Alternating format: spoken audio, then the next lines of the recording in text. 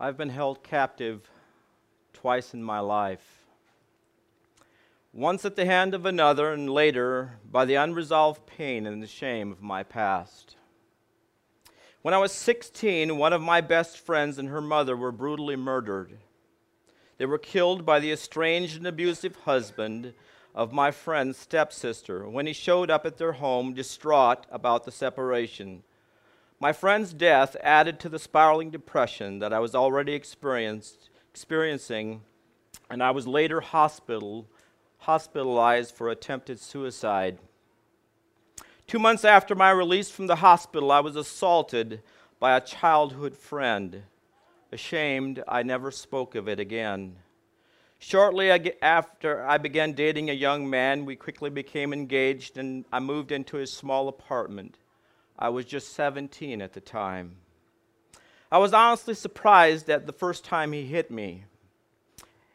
Over time, every argument erupted in violence and always ended the same. Tackling me to the ground, he would strangle me until I passed out. Soon I knew what was coming and would beg to submit on my own. The familiar blacking out sensation would come as a relief, not only from the excruciating pain of his weight on my chest, but also from the terror. And when I awoke, I would be lying on the floor alone in the dark, one hand handcuffed to one foot. Dozing off again, I would often wake to his sobs and profuse apologies, reassuring me that it was because of his love and fear of losing me that he would use restraints. Other nights I woke to him sharpening knives. He told me he would kill us both if I ever left. I believed him. Remembering how my dear friend had died, I felt I could never risk going to my family for help. It took nearly 2 years before I found the courage to leave. The years following were spent largely suppressing those memories and self-medicating with alcohol, relationships, and working long hours in an effort to numb the pain. Later, I married a man that taught me that love is gentle and kind. Together, we started a family, and I was happy to leave the past behind me. But as I found out, unresolved pain just waits. How we all need to hear those words. Unresolved pain just waits. I will give you the conclusion of that amazing story at the end of this message. We greet all of you in Christ's name, and we welcome you to the exposition of God's Word. I invite you to open your Bibles to Matthew chapter 18, or you're welcome to follow me on the PowerPoint. One of the things we do here as a congregation is that is we regularly, on a regular basis, we read the Word of God. And that's healthy. It's one of those things that the Apostle Paul encouraged Timothy to regularly to read the Word of God. You see, it's not just any word that we read, it's God's Word. It's the only thing that you will ever pick up that is God-breathed. In fact, if God were with us today, if He stood in this pulpit in bodily form, these were the words that God would speak to us, and that's why they're so important that you hear them. Matthew chapter 18, verse 21.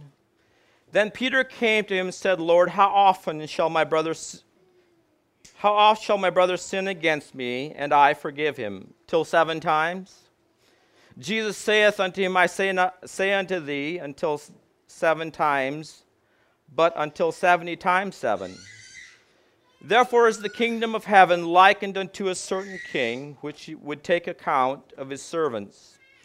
And when he had begun to reckon, one was brought unto him, which owed him 10,000 talents. That's about $10 million.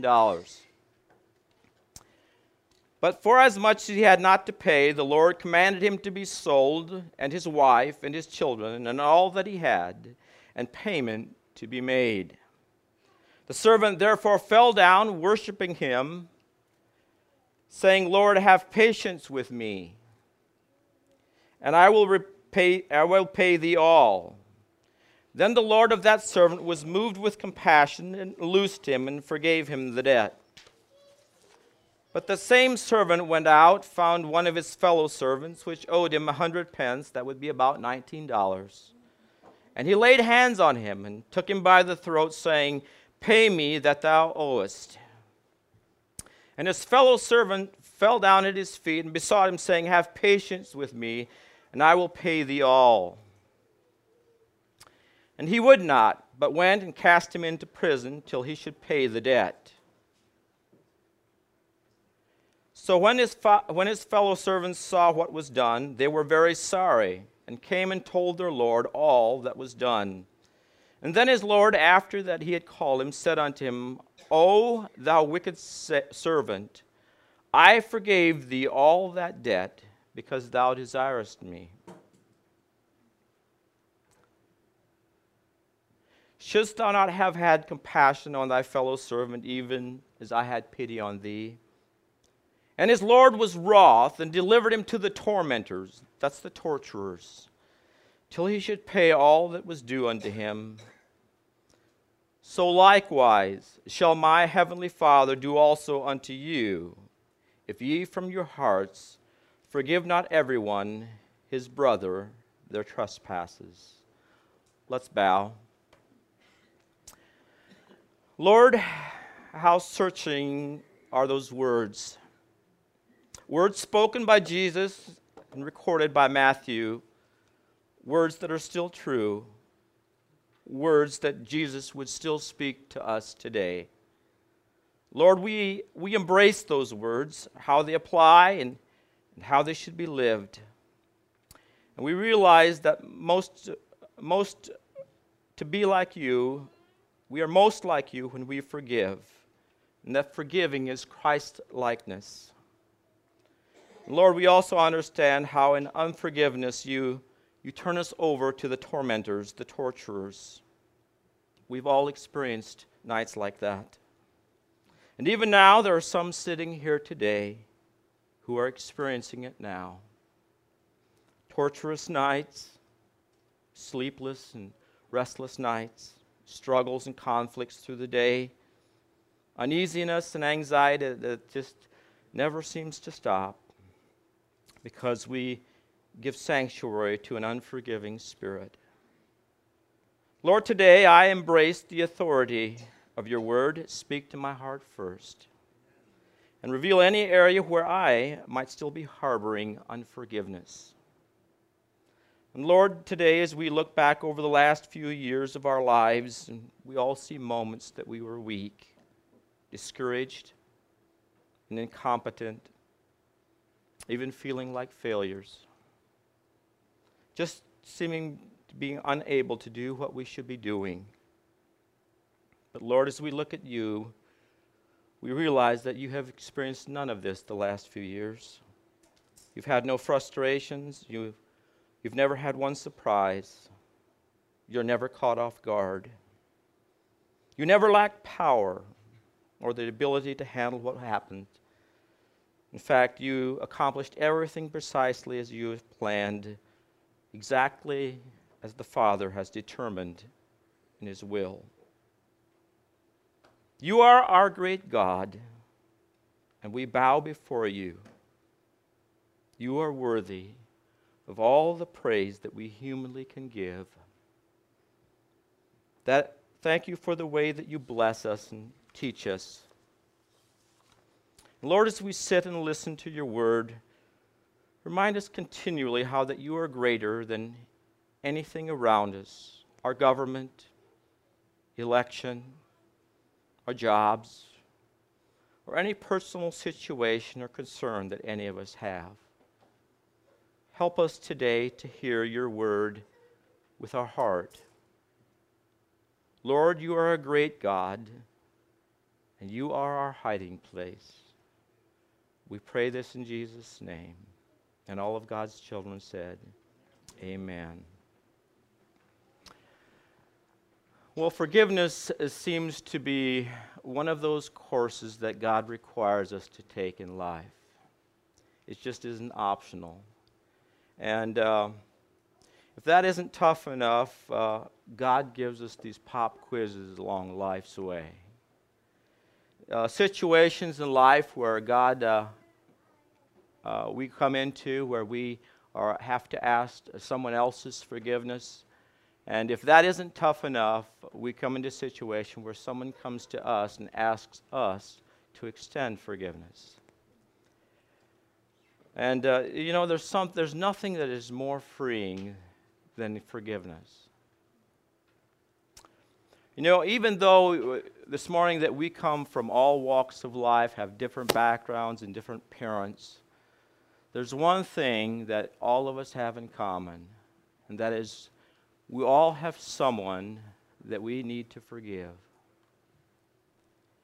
In one way or another in life, we've all been taken advantage of or wronged in some way.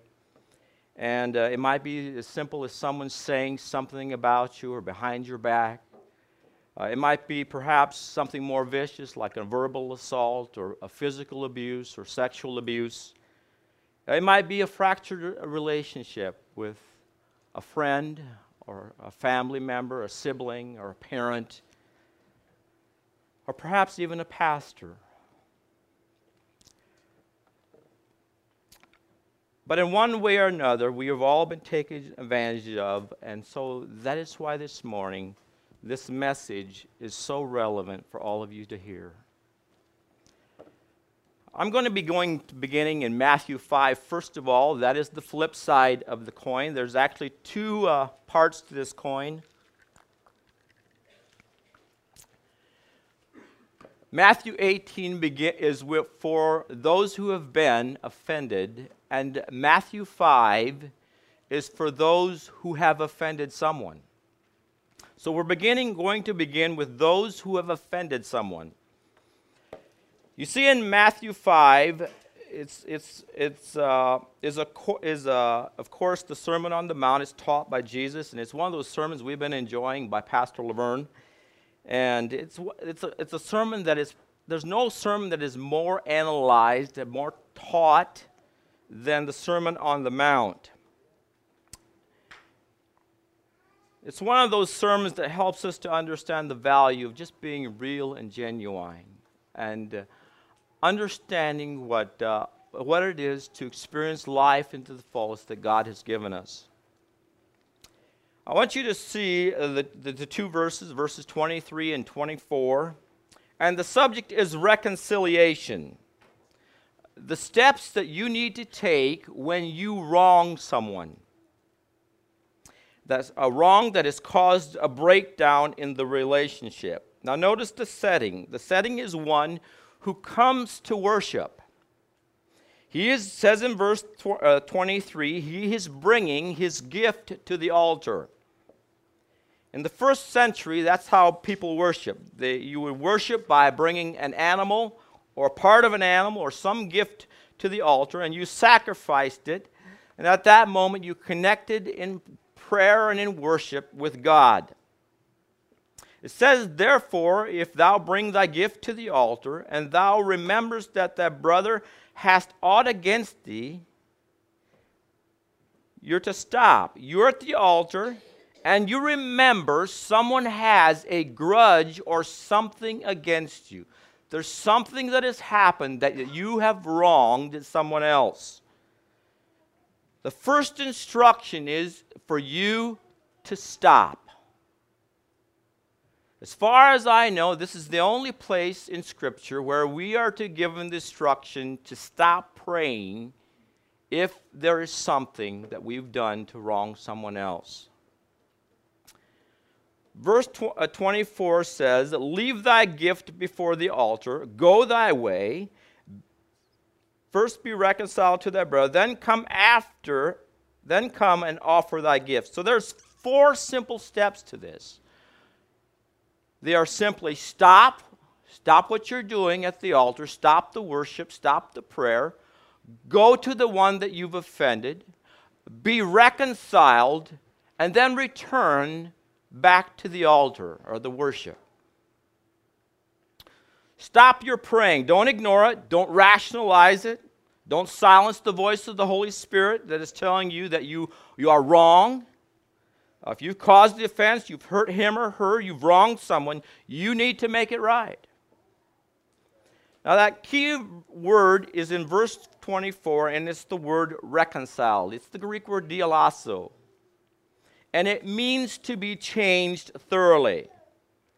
And one of those base Greek words that makes up that word is the Greek preposition dia. And it means to go through something. For reconciliation to happen, there's a process one must go through. And when you go through that process, healing is able to happen. That word reconciliation means to change thoroughly. When you're willing to go through the process, there will be a thorough, God promises to you a thorough change. And there's just healing that takes place in that process. Throughout the years, Mom and I, and God rest her soul, I loved Mom. But throughout the years in our relationship, there were positions that Mom took that strained our relationship. And there were times I caught myself putting some distance into our relationship. But one of the things that Mom did the last day that Mom was able to speak, one of the things that Mom did is she asked my forgiveness. And even though I had forgiven Mom long before that, there's something healing about those words, "Can you forgive me?" I can't explain it. I can only say it just seemed like a part of my heart was made complete. And I assured Mom of my forgiveness.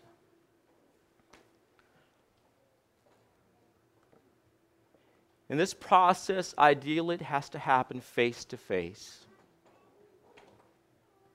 No words of blame, no excuses. Don't try to rationalize what you've done. Don't try to minimize what you've done. Don't justify yourself. Admit it.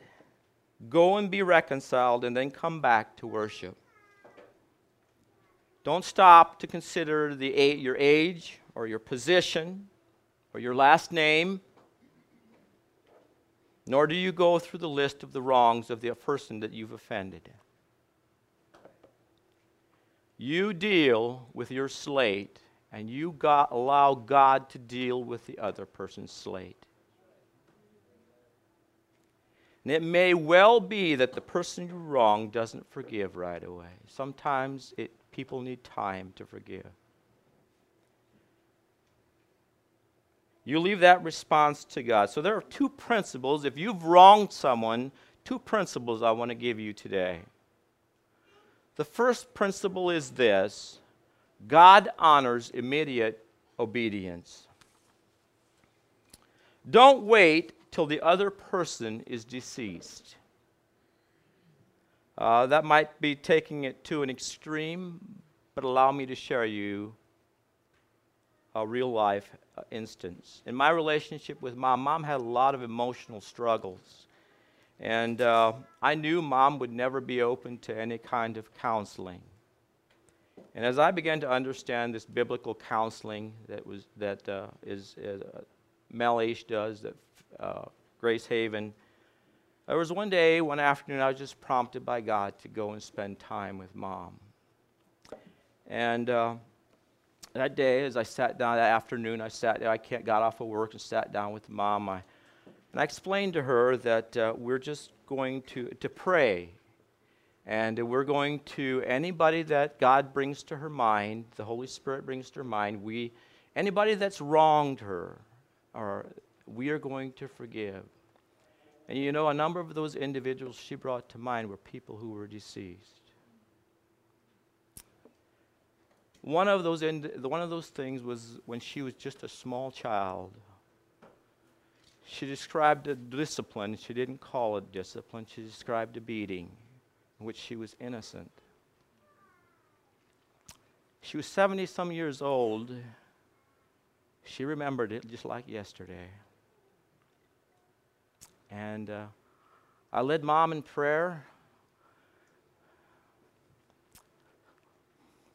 asked her to be willing to pay for the pain, like Jesus did, and forgive that person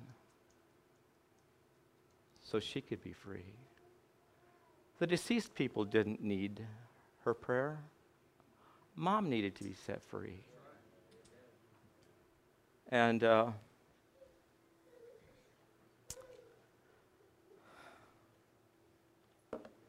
day we took back some of the ground that she had given Satan in her heart, and we replaced it with peace and love. The point is, don't carry the trash of the past. And the last thing all of you need is to have to go through some visitation and realize there's some things that you just are over. Some opportunities are gone. And to have to live with the regret of what could have been or what might have been.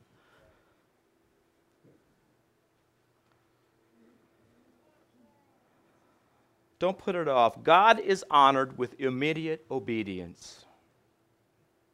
Secondly, others are healed by our vulnerable and honest confession. I don't proclaim to understand how this works or why it works. All I know is it works. For you men who were here the other Wednesday evening for the men's meeting, know what I'm talking about. It just works. There's healing that takes place when people are willing to be honest and vulnerable. Let's go back to Matthew 18. Now we're going to be switching the roles. We're no longer dealing with the one who is the offender, but the one who is offended, the one who's been wronged. And in this case, it was Peter. Peter comes to Jesus, and he asks Jesus a question. Then Peter came to him and said, Lord, how oft shall my brother sin against me, and I forgive him? Till 7 times? Now, I really think Peter thought he was being really generous. The reason was that the normal teaching of that day by the rabbis was that you forgive someone 3 times. And after the 3rd time, you don't forgive.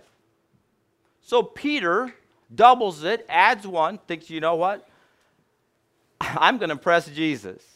I'm giving this person 7 times.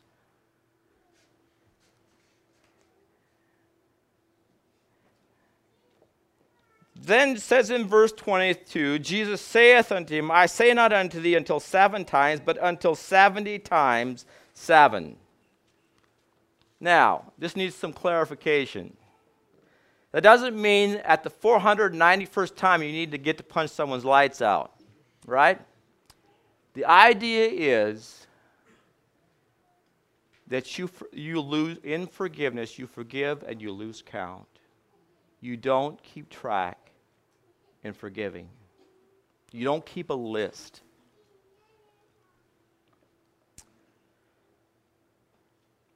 I can imagine Peter kind of having his mouth open on this one. And as Peter stood there, Jesus gives him a story to consider. It's a story about a king and 2 slaves, and the king desires to settle his accounts. He is called the Kyrios. He's the Lord or the Master, and it's a picture of our Heavenly Father. And how that we operate, or how those who are in His kingdom, how they function. He says in verse 23, Therefore is the kingdom of heaven likened unto a certain king, which would take account of his servants. Now there's a spiritual meaning of this. This is how Christians conduct themselves. This is not about politics or the business world today. Most businesses don't operate on these kinds of principles. So the king naturally begins with the one who owes him the most. And when he began to reckon, one was brought unto him which owed him 10,000 talents. This slave or this servant owed him about $10 million, and it was an enormous sum, and this servant was drowning in debt and bankrupt. It says in verse 25, but for as much as he had not to pay, his Lord commanded him to be sold, and his wife and his children, all that he had, and the payment to be made. Verse 26, and the servant therefore fell down, worshiping, saying, Lord, have patience with me, and I will pay thee all. I want you to notice grace. If you've never seen grace, watch this story unfold. It says in verse 27, then the Lord of that servant was moved with compassion and loosed him and forgave him the debt. Wouldn't it be great if credit card companies would operate like this? You spend too much, they just say it's forgiven. It's not going to happen. They're living by a different kingdom. You guys know why this is so appealing? Because it's so different from our world. In our world, we keep lists, we keep accounts, we keep track, we hold grudges, and we never forget. You'd think that this slave would have been overwhelmed by what he was forgiven. But it says in verse 28, in that same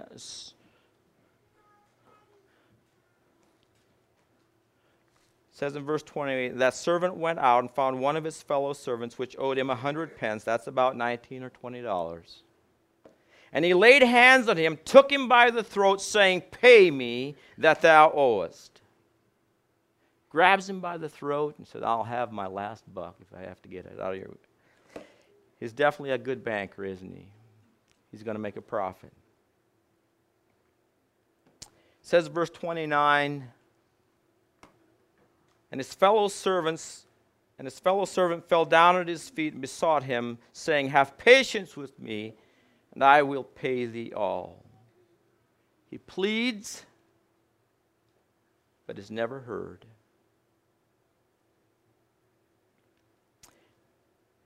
It says in verse 30, he would not, but went and cast him into prison till he should pay the debt. So when his fellow servants saw what was done, they were very sorry and came and told unto their Lord all that was done. Then the Lord, after he had called him, said unto him, O thou wicked servant, I forgave thee all that debt because thou desirest me. Shouldest not thou have had compassion on thy fellow servant, even as I had pity on thee? Let's not go too fast here. Remember the spiritual implications of this. Remember your moment when you stood at the throne of grace and all the sin that you owed. It could have been so easy for God just to give you his wrath and his condemnation.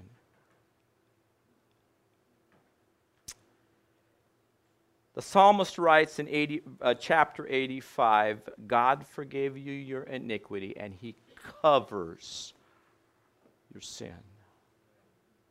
There's something else that he says in that chapter that I just loved. It says, mercy and truth met together.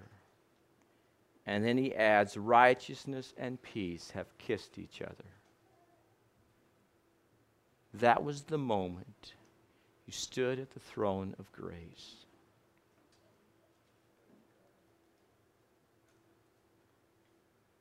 In the light of that moment that God had with you, wouldn't it be hypocritical for you not to forgive someone else?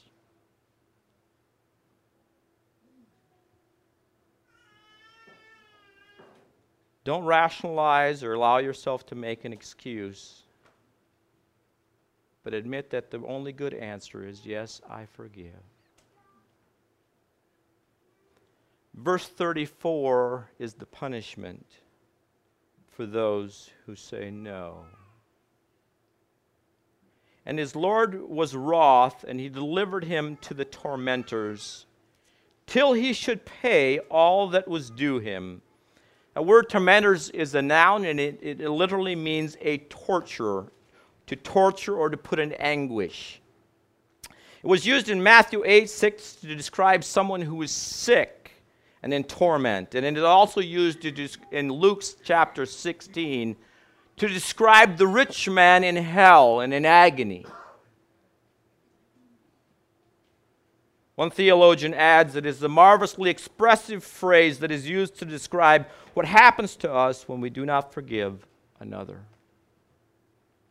It is an accurate description of the gnawing resentment and bitterness, the awful gall of hate and envy.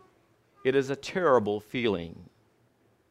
We cannot get away from it. We feel it strongly, the separation from another, and every time we think of them, we feel within the acid of resentment and hate eating away at our peace and calmness. This is the torturing that our Lord said will take place.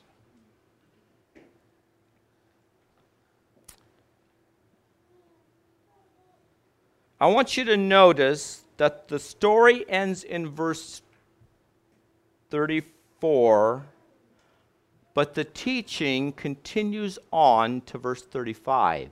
The parable ends in verse 34. The teaching, what Jesus is teaching, continues.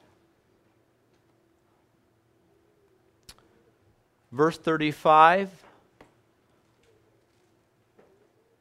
so likewise shall my heavenly Father do also unto you, if ye from your hearts forgive not everyone his brother their trespasses. What's the heavenly Father going to do to the one who doesn't forgive? Torture.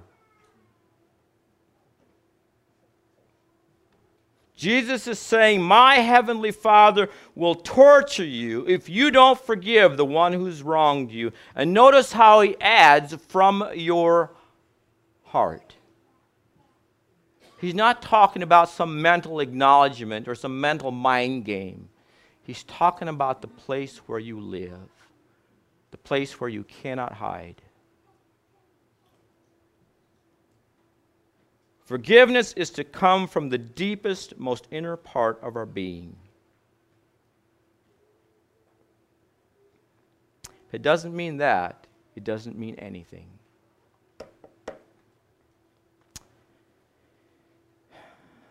Can you imagine what Peter's expression must have been after Jesus told him this story?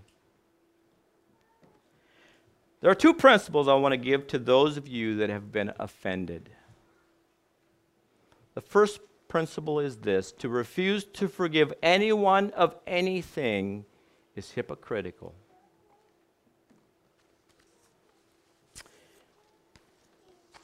You've been forgiven everything at the cross, and if you fail to understand that, you haven't been to the cross. You haven't met Jesus. Secondly, the one who refuses to forgive will experience inner torment. None of us get to escape this reality. When we refuse to forgive, torturing starts taking place. Now the rest of the story. Liz Stone writes, 15 years later, the walls that I had put up to protect myself came crashing down, and the memories came back, flooding back as I suffered a nervous breakdown. My husband found me lying in a fetal position on the grass. Gently picking me up like a child, he took me home, unaware that it would become my world for a time. I had flashbacks and night terrors, waking up gasping for air and soaked in sweat. I was diagnosed with post-traumatic stress disorder and agoraphobia. It was only when I stopped running and faced my past and turning my heart and will over to God that the process of healing began. I started talking about what I had lived through for the first time. I also felt prompted to write, which unexpectedly spurred the forgiveness process. The first person I had to forgive was myself. I too had acted out of fear and pain and hurt people along the way. Not wanting to be judged by the mistakes of my past made it easier to see the humanity in others and to forgive. 25 years after my escape, I began to feel the distinct impression that I needed to confront and to forgive my captor. After locating him on social media and with my husband at my side, I once again stood face to face with this man. He was visibly shaken when I looked him in the eye and asked him, "Do you remember me?" As I was attempting to tell him why I'd come, he began to deny everything. Dropping my head briefly, I began to wonder how I could really still forgive him, and softly the answer came. Forgiveness is mine to give. Your reaction is irrelevant. With the power that swelled inside me, I again met his eyes and said, "Even though you aren't able to stand here and be a man right now, I forgive you." I handed him a letter I had written, and I walked away. And in that letter, I wrote that my experience with him had taught me more about the resiliency of the human spirit, the love of God, and his awareness of each one of us, the power of forgiveness, the beauty of second chances than anything else I'd ever experienced. I told him I forgave him because I no longer wished to be held captive by the memories. By forgiving him, I felt liberated. I love her last words. Forgiveness is the key that liberates the captive. Forgiveness is a required course in the life that we are living. Let's pray. Lord, we are grateful again to be in your house today. Grateful not so much for the house, but grateful that you are here and you are present with us. Thank you for your word today. Thank you that it is alive and it is relevant and it still speaks to each of us. Thank you for helping us to hear today. Lord, give us the faith and the courage, the strength to walk in it now. To forgive if we've wronged, or to ask forgiveness if we've wronged, and to forgive for those who have wronged us.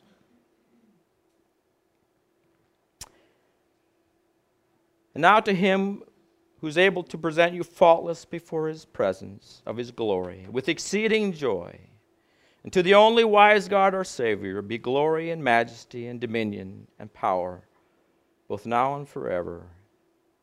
And all of God's people said, Amen.